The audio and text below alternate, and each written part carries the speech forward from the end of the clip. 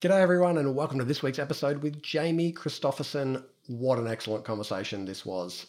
You are going to love this conversation. If you are thinking about how do I optimize the next 5 years of my business, how do I make sure I'm focused on the right things, that my business is going to be a better business in 5 years' time than it is today, it's going to be more competitive, it's going to be more compelling, my people are going to be fully engaged, we're going to really succeed in sort of optimizing everything in our business in terms of the way we create value for our customers, our growth rates, everything, then you have to be thinking about strategy.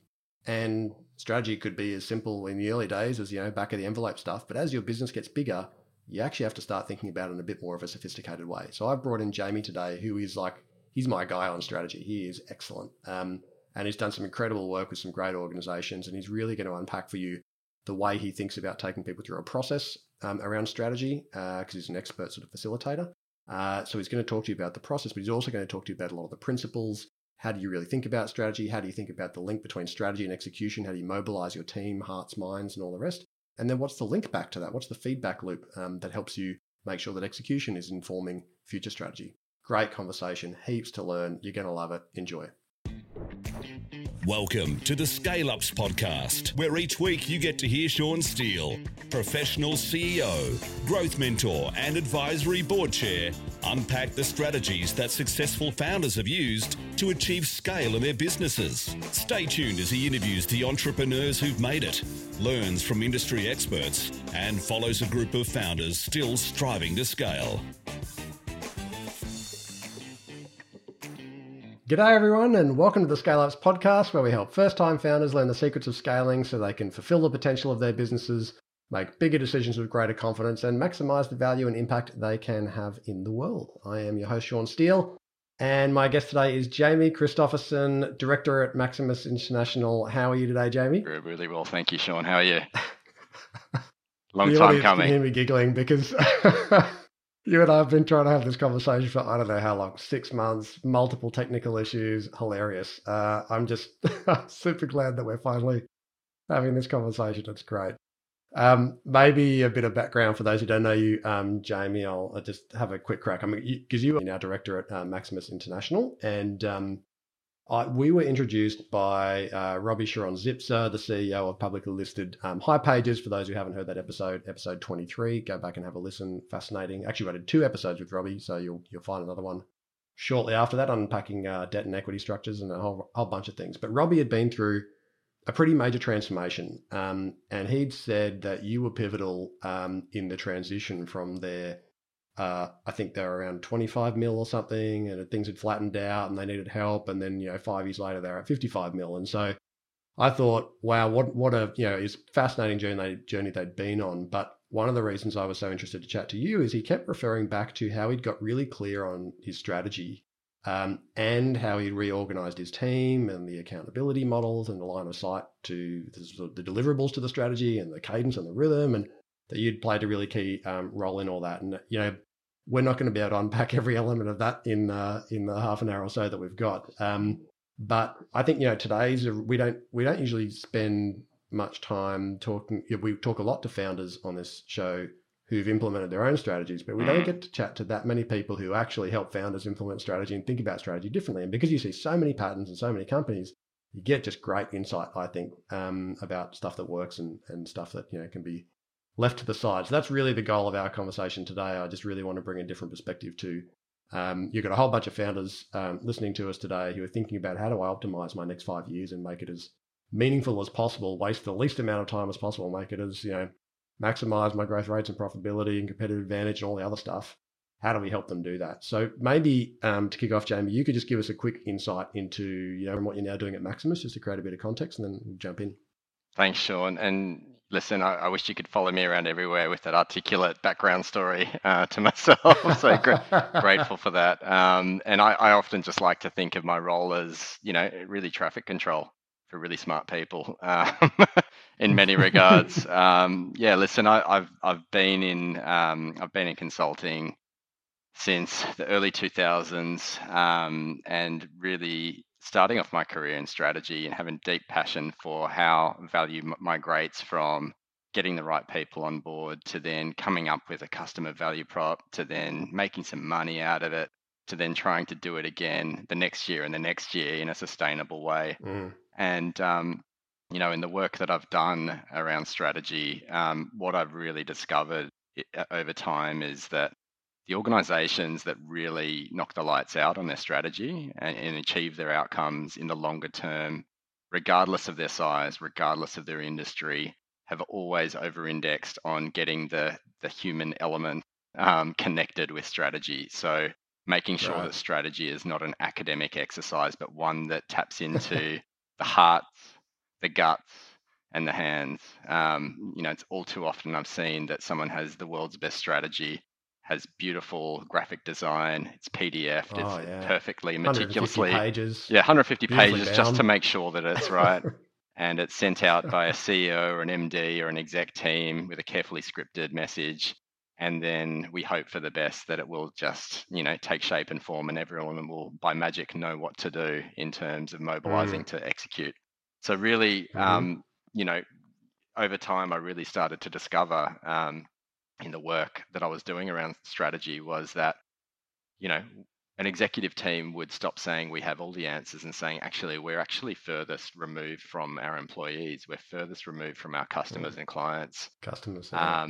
We actually need to get close to our people who are dealing with who are managing our staff every day, who are out there representing our brand and our customer value prop. And so throughout my career, Sean, it's really been the interplay between strategy and leadership. And I kind of almost think of it like an off season and an on season. I don't know which one is which, but I find that Mm. the combination of working with executive teams and boards to, really synthesize a lot of intelligence into a cohesive and coherent story um, that is executable is part of my year. And then the rest is about engaging, the hearts, the guts, and the hands in terms of capability to go from, architecture into action. Mm. Beautiful. And I love that. And I'm super keen to chat to you also about how execution loops back to strategy. Where the interplay is between strategy and execution. And we just actually just this week. I mean, people will probably be listening to you a week or two behind, but people will be able to go and listen to Ben Thompson, the founder and CEO of Employment Hero, Yeah. who's just been published recently, and he had a very clear master plan for that business. And actually, that strategy really didn't change a hell of a lot, other than the strategic agility as they grew Mm. to focus on the right things, the right priorities for every 90-day period, taking into account what was actually changing, how the business was evolving because it was growing so fast. You have constantly having to adapt. But the master plan really didn't change. And I think they're now on sort of master plan 2 or 3, if you like. But Yeah. to your point, it's not a 150-page document.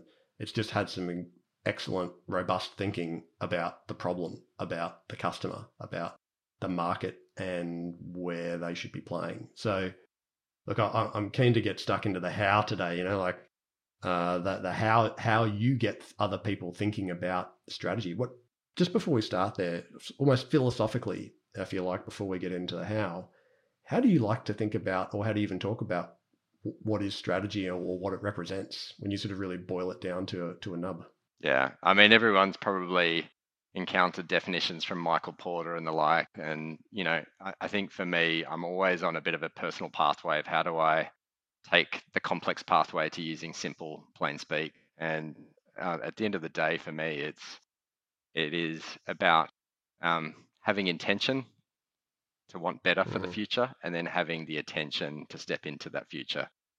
And what is required as part of that is having both a combination of why you exist, why you're in the business to start with, and for a lot of founders and startups, that's kind of all you start with in most cases is this burning ambition to say this is why I'm getting into the business that I am.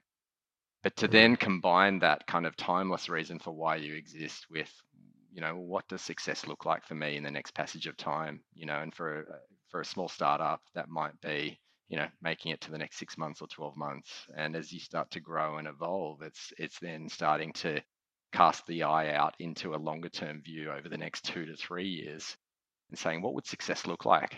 What's the kind of, and many people would have heard of a BHAG, a big, hairy, audacious goal. What's a big, hairy, audacious goal for the future? And then are there kind of 3 to 5 proof points that you would see on a footy match scoreboard that would make it true? Um, and really getting obsessed with that ambition and that story, and then saying, well, how are we going to do that? We've got a sense of the why and the where to. How are we going to do that? And that really then is about looking at how are we going to attract, retain, grow, and develop the best people that will represent that purpose and vision in service of attracting, retaining, and growing the customer lifetime value of those that we're wanting to bring into our ecosystem. Once we have a clear view on that, is then saying, okay, strategy is about making tough choices. We can't make all the choices in the world because we don't have infinite resources or time. Let's get really tough and ruthless around 3 to 5 big bet choices where we're going to over-index on our funding, our resources, and building our capabilities, our muscles to be able to be, excellent in that. Now that can be in terms of, the employee attraction, retainment, and growth.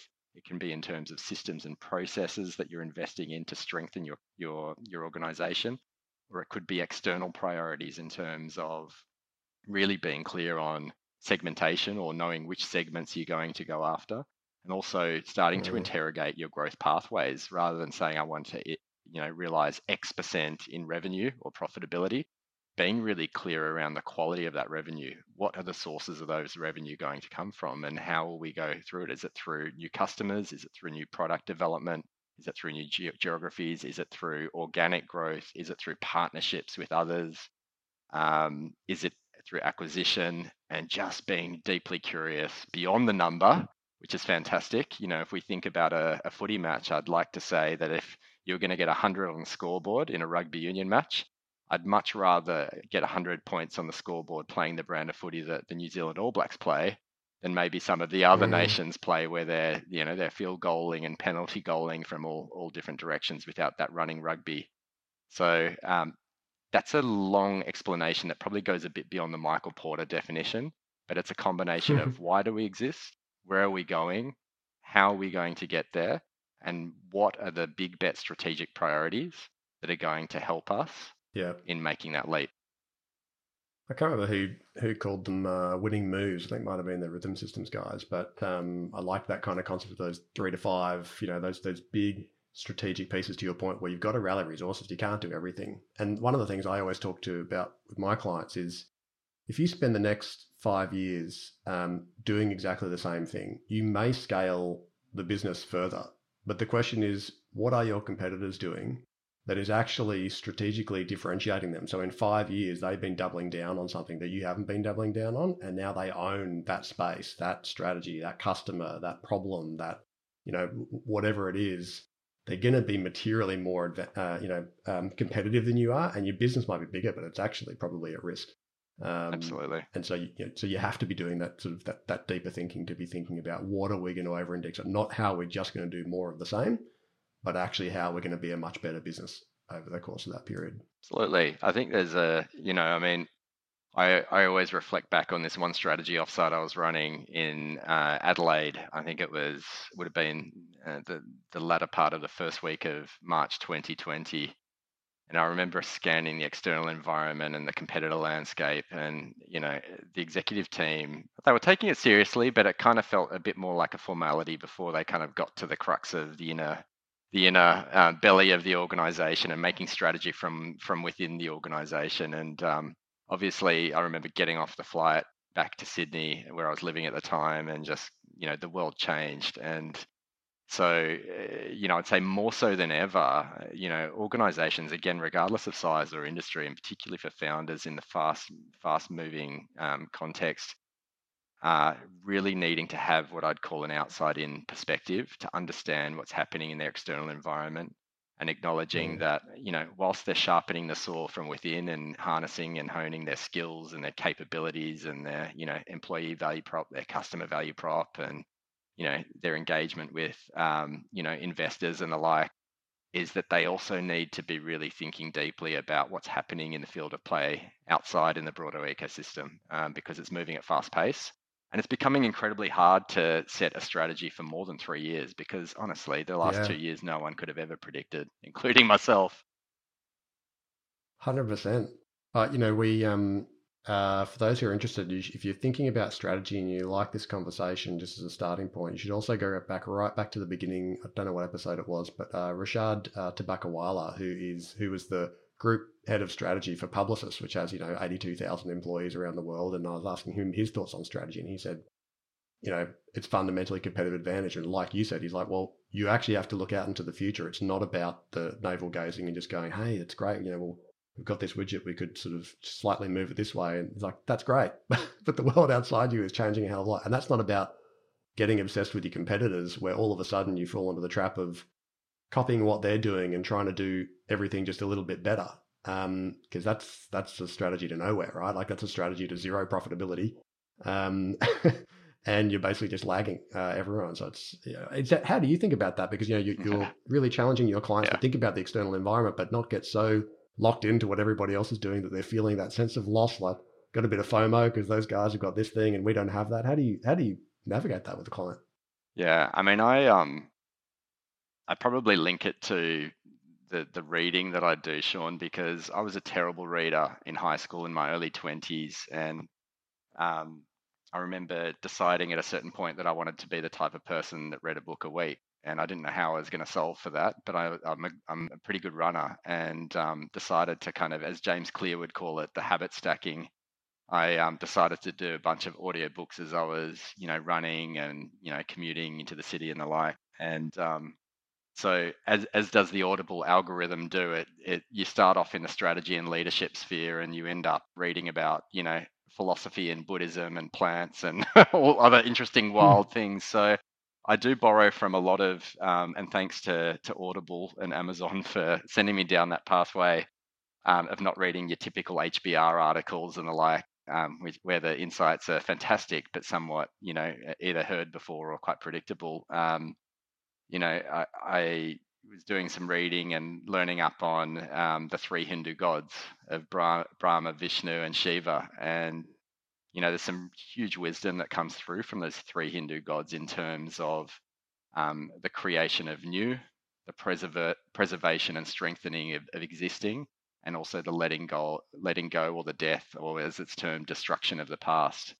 And this kind of combination of renewal that is expressed through the three Hindu gods has huge relevance at this point in history, where we really need to be looking at creating, new ways of working internally, new ways of creating and delivering value to customers and clients, and new ways of engaging in the commercial market as well, in terms of, for founders and startups, how you engage investors and partners.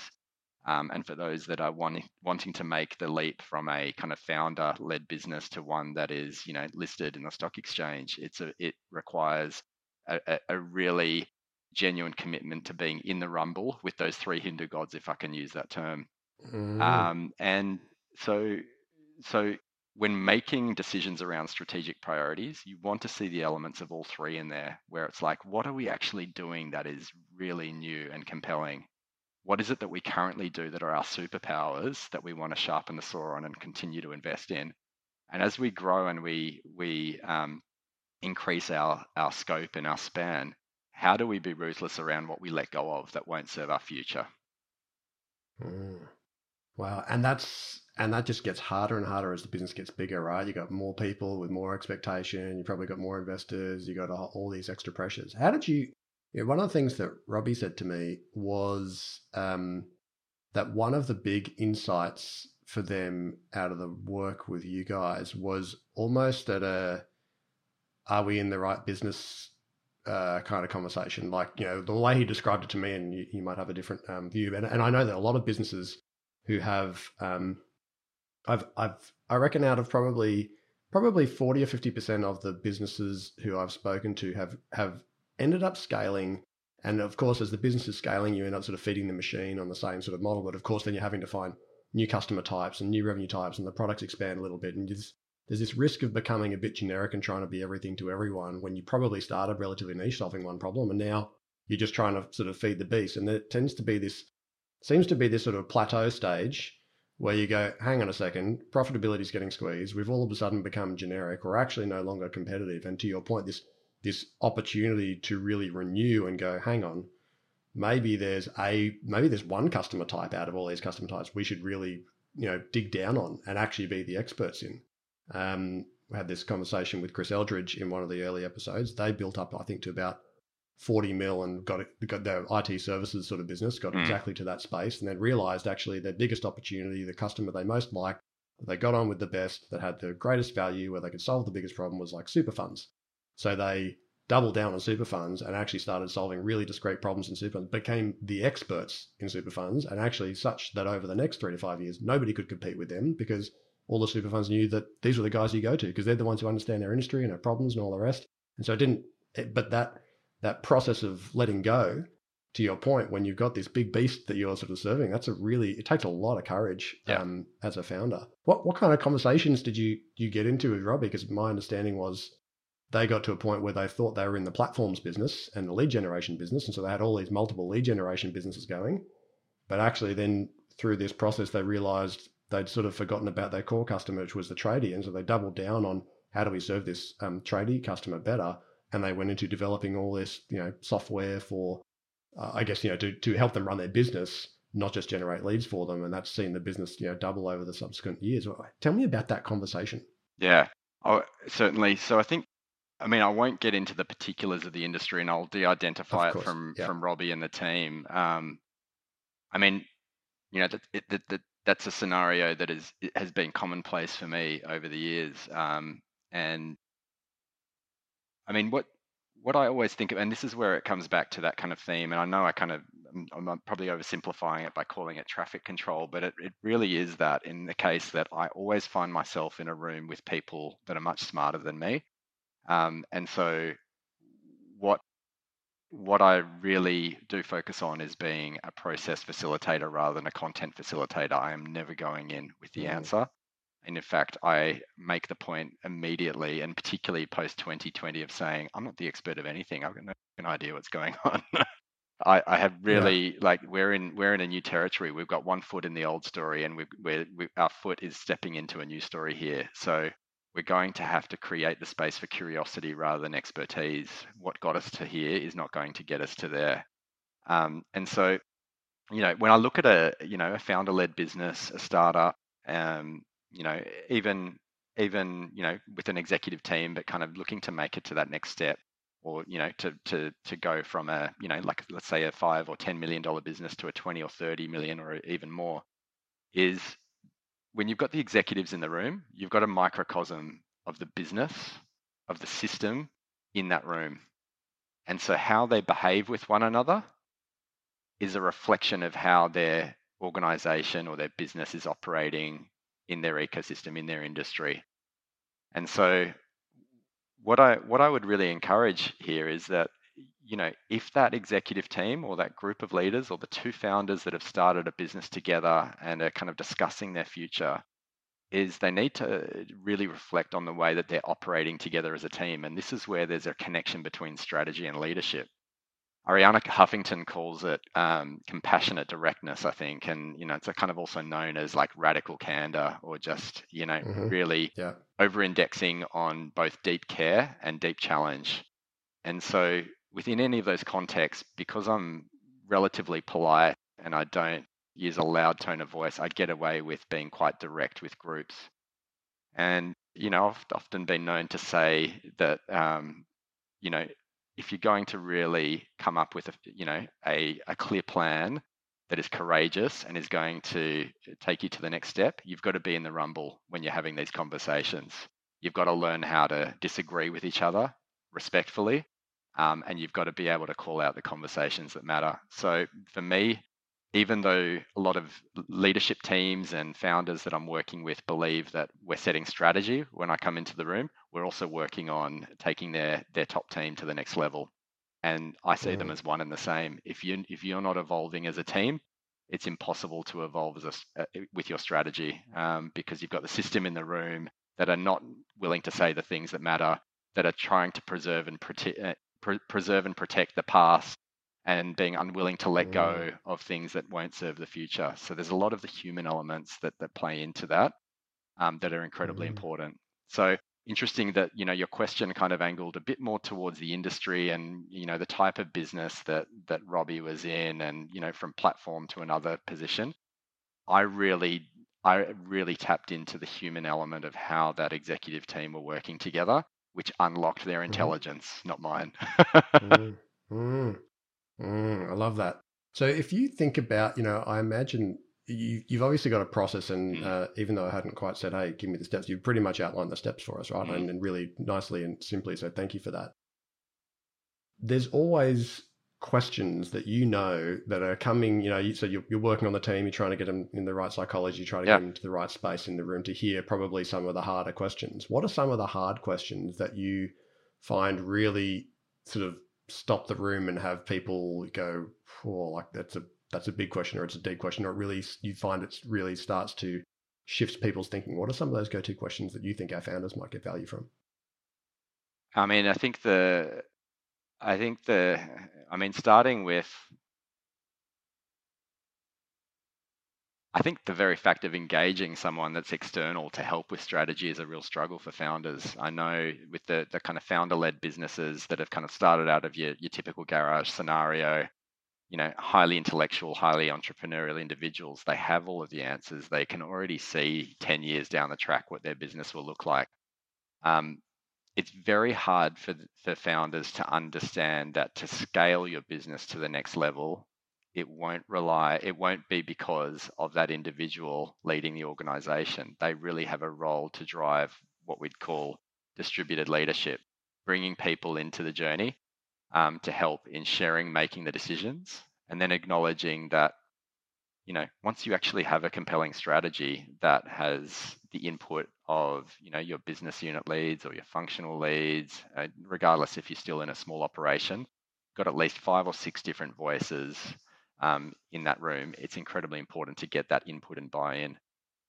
Once you've got a strategy, I think, and I don't know that I'm answering your question here, so I'm going to try and steer it back, but it's really hard for a founder to understand that you need a strategy in the first place, because what a strategy looks like for a founder is often back of the envelope after a couple of drinks of whiskey with a good mate.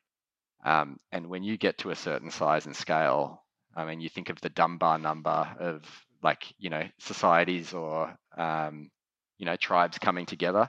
Once you get to a number of 150 people in a tribe, the system starts to break down because it gets too loose and too large and unable to kind of work cohesively. And I'd say that Dunbar number for an organization is probably even less. Once you get to kind of 50, you can't rely on gut instinct and intuition and people just giving you a look and knowing what to do next. So I think the challenging question for a founder is like, what's the value of having a strategy that exists outside of the mind of the founder or founders? And once you're starting to get to a certain size and scale in terms of revenue and number of staff, is that strategy is not going to be realized by the top leaders. You actually have to go through the process of, first of all, the head, understanding what is the strategy, but then engaging the hearts of those who are going to be driving the strategy. You then have to tap into the guts in terms of what is required for us to balance between delivering today in terms of our BAU or business as usual, and also making space for building the future. And I think that's a real challenge for a lot of founders and for kind of rapidly growing businesses, is you get caught up in the timeline of what decisions am I making for this week to get an outcome. Whereas strategy is kind of, about how many of my decisions in a week are contributing towards year 2 or year 3 of our next horizon. And then, Sean, just the execution capabilities. It's like, going beyond the PDF document that gathers dust to go, actually, we want this to be a rhythm. Everyone uses the word operating rhythm, which is just like, it's kind of almost just a natural language for everyone in any business. What's our operating rhythm? I really feel like we need more space for a conversation around strategy rhythm, and how do we make sure that we're taking deliberate times out to say, how are we tracking against our purpose and our vision, our value proposition, our strategic priorities? Who's taking ownership of our priorities, and who's implementing the initiatives? What are we executing on successfully? And how are we becoming a learning organization, acknowledging that strategy is not just about executing, but it's also about learning along the way?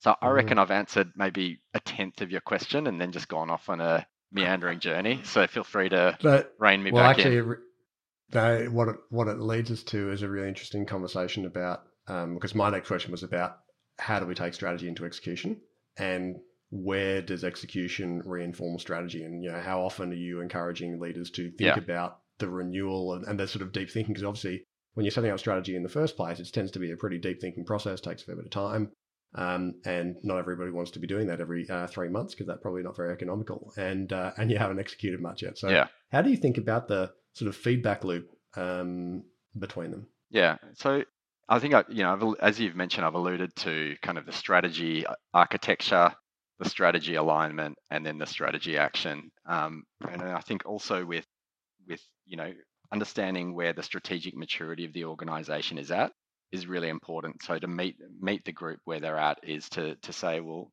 some organizations, some startups, some founder-led businesses believe that strategy is your back of the envelope or the idea that sits in your head. Others might have a strategy which actually is more like a 12-month operational plan. And then Mm-hmm. others might actually have one that genuinely is like a 3-year strategy, which articulates those the why, the where to, the how, and the what, with some execution plans and timelines, and teams that are mobilized around those. So meeting the organization where they're at in terms of their strategic maturity is really important. I've worked with a lot of organizations that have gone, yeah, we've done strategy for years, but actually it is actually quite a basic, operational plan. And so giving them the context and understanding of what a strategy is important. For some organizations, however, they've been really robust in having a very comprehensive strategy, and sometimes to their detriment, having the 150-page version that you talked to earlier. And then it is about saying, fantastic, we've got a really well articulated, rigorous strategy. What's the next step? And quite often there's a gap in terms of acknowledging that strategy requires mythology, it requires narrative, it requires story, it requires engagement between people who are going to interact with this strategy. So whether that's leadership team members talking to their direct team, or to cross-functional teams, or to their customers or clients, or to their partners, or linking it in with their branding messaging to the market, is that strategy as a document is pointless. It's a nice, theoretical exercise, and a couple of leaders might elevate their level of strategic understanding, but it's not going to translate into meaningful action.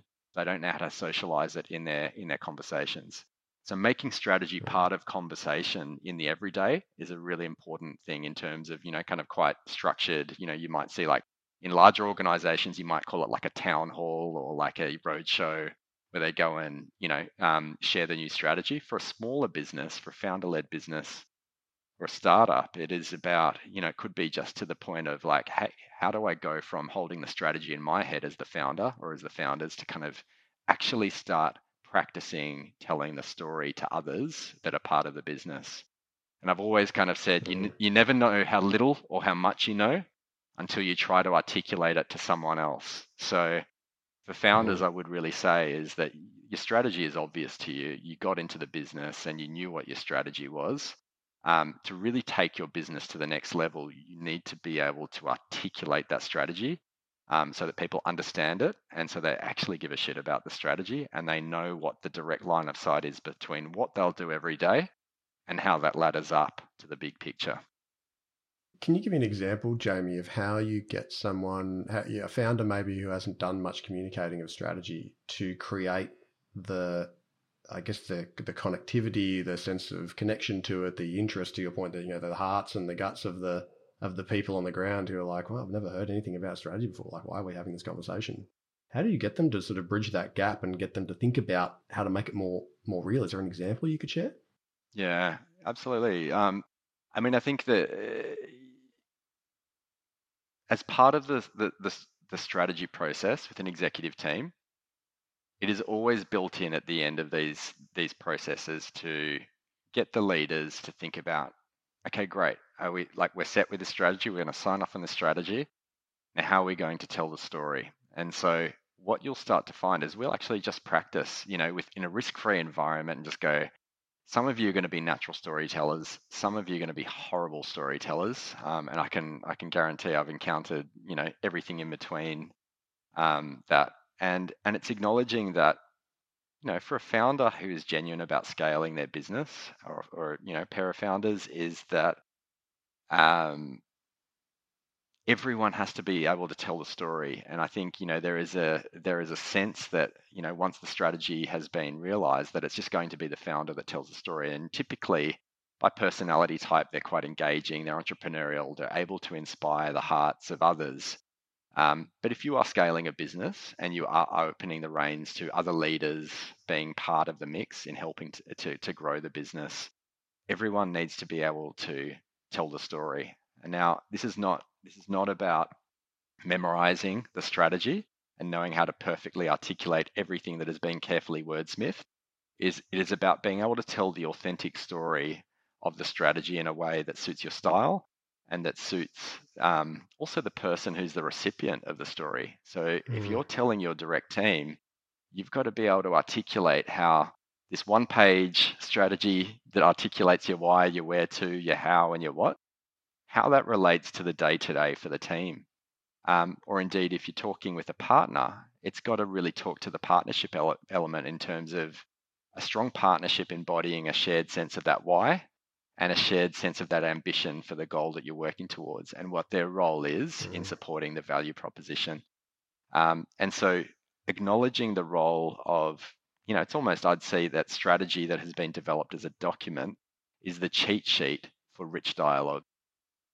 And so I don't think it's something that people develop immediately, but it's certainly something that executive teams or founders with a couple of additional leaders that they've added to the business are really having to get quite effective at. And we only have to look as far as the likes of Amazon and other kind of world-class organizations at the moment. They're not investing in the 30-page reports at their executive and board meetings. They're investing in, what's the story you're going to tell?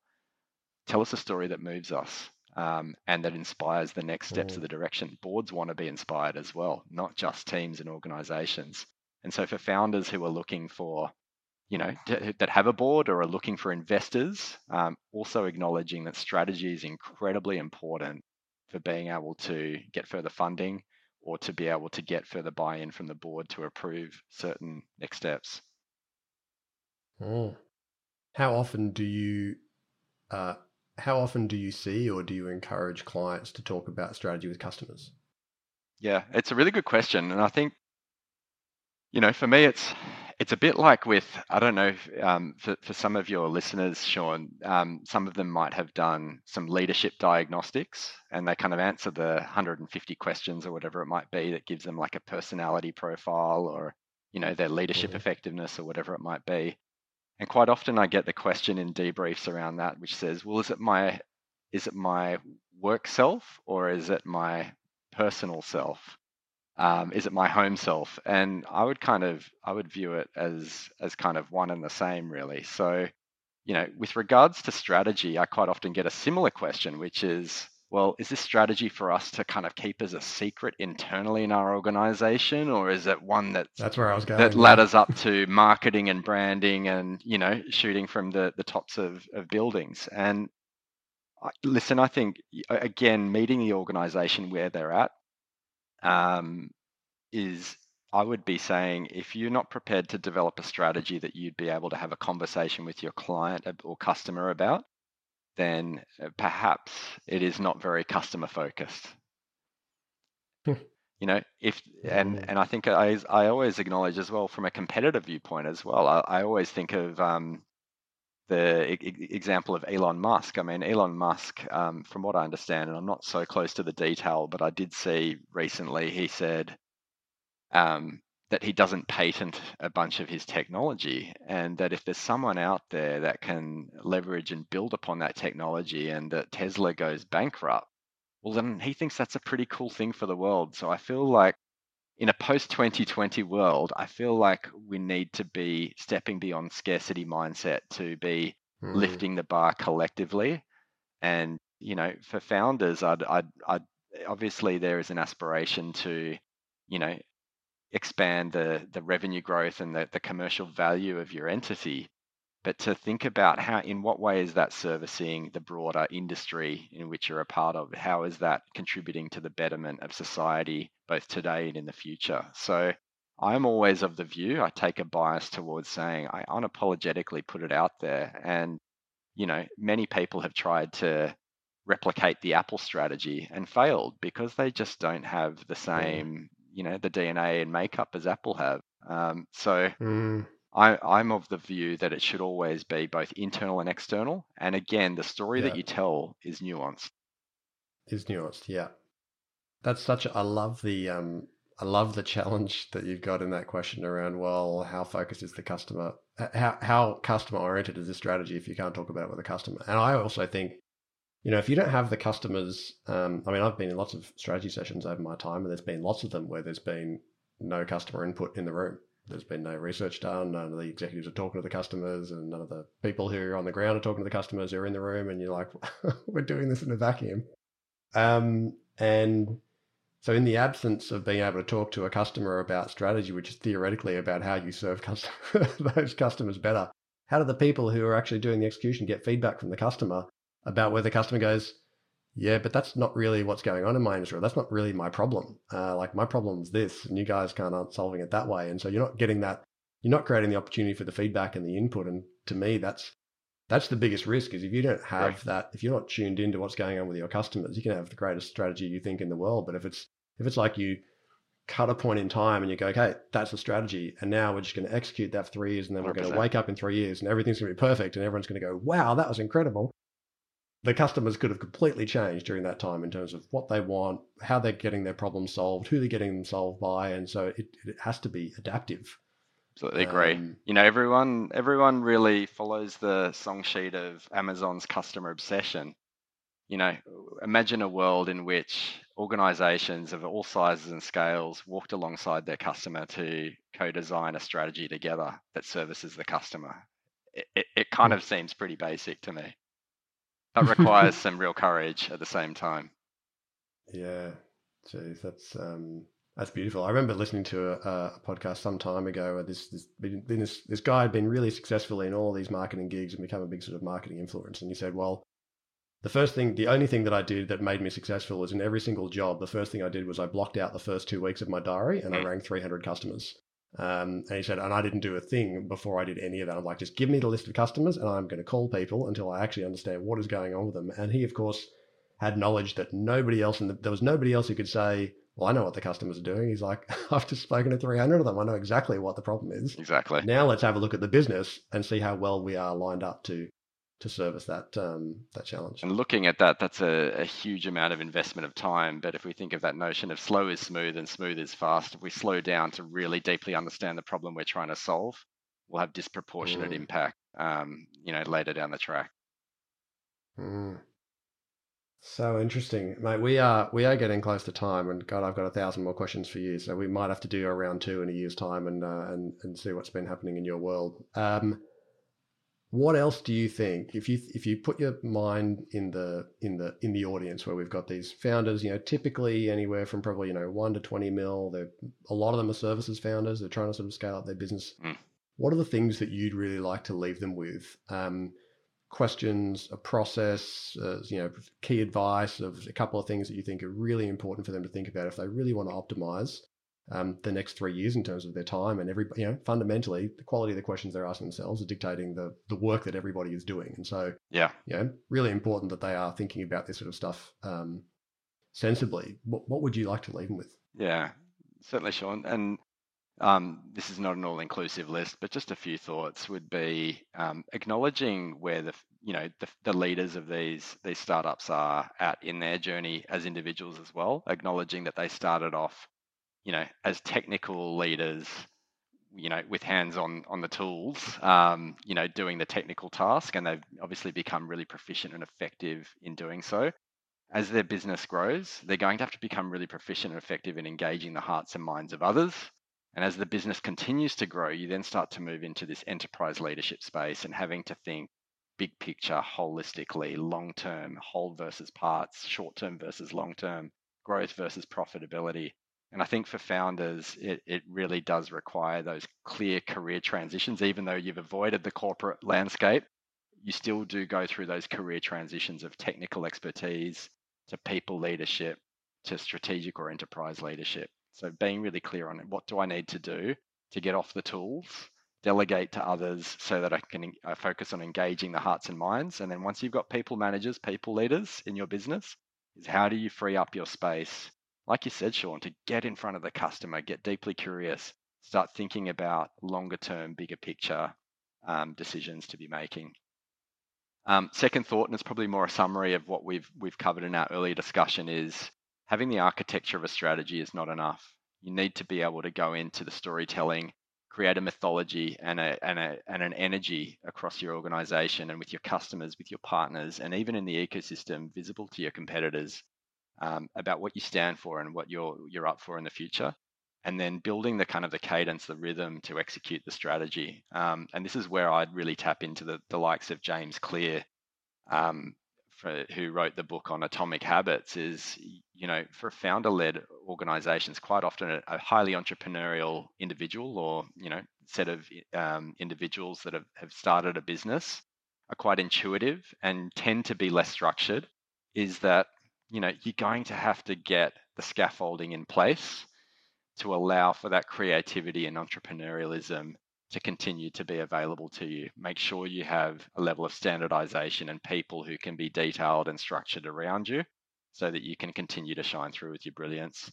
The final thing I'd say, Sean, is just, in the world that we're in now, is I like to refer to as like captains and pirates in strategy. So captains is that you have a clear plan, you know where you're going, there's going to be headwinds and tailwinds, you've got to mobilize a crew. But also acknowledging, when I was in Adelaide in March 2020, the whole world changed. And, when the whole world changes and you don't know what's happening, you can't plan for anything, there's a benefit of taking on a bit of a pirate mindset and being opportunistic and being able to slow down, hear the sights, the smells, the sounds, be curious, let go of expertise, and discover what is emerging before anyone else does. There are a few thoughts. I could keep going, but I'll pause for fear of monologue. Well, that was awesome. I'm still processing them all and thinking about all of these this great wisdom in the context of some of my clients who I know would absolutely get huge value from today's conversation. Jamie, such a joy getting to finally have this conversation. Thank you so much. I'm definitely keen to have more in the future, so we'll be inviting you back. How do people get in touch with Maximus, find out what you're doing? Where would you direct them to? Absolutely, yeah. Maximus International, you'll find them online. Yeah, love to have another chat with you, Sean, and we'll see you in the future. Mate, sounds great. Folks, really hope you've enjoyed the show today with Jamie Christopherson from Maximus International. Thank you so much, Jamie. Obviously, we love reviews. If you feel like doing a review, we'd be super grateful. There is a team of people behind me who help put the show together, and they really get a huge kick out of it. So thank you for all those people who send in reviews. You can find us on scaleupspodcast.com. We've got full transcripts of all the episodes there. You can find it on YouTube if you like the visual version, or you can find us on all the socials, and you'll see some little videograms, little snippets of this conversation popping out on the different socials over the course of time. Thank you so much, Jamie, and thank you, everybody. We'll speak with you again next week. Thanks, Sean. G'day everyone, just a couple of quick things before you go. If you have questions that you'd love myself or an upcoming guest to tackle about challenges that you're facing in scaling your business, please just jump straight on the website, scaleupspodcast.com. You can record your message straight from your mobile by hitting the button on the right-hand side of the page, or you can just email them the old-fashioned way, questions@scaleupspodcast.com. And just a quick reminder, nothing we spoke about today constitutes financial or business advice. If you are considering making big decisions in your business, seek out a professional who can look at your situation in detail and make sure you're getting sound, personalised advice. Thanks for listening. Look forward to being back in your podcast feed next week.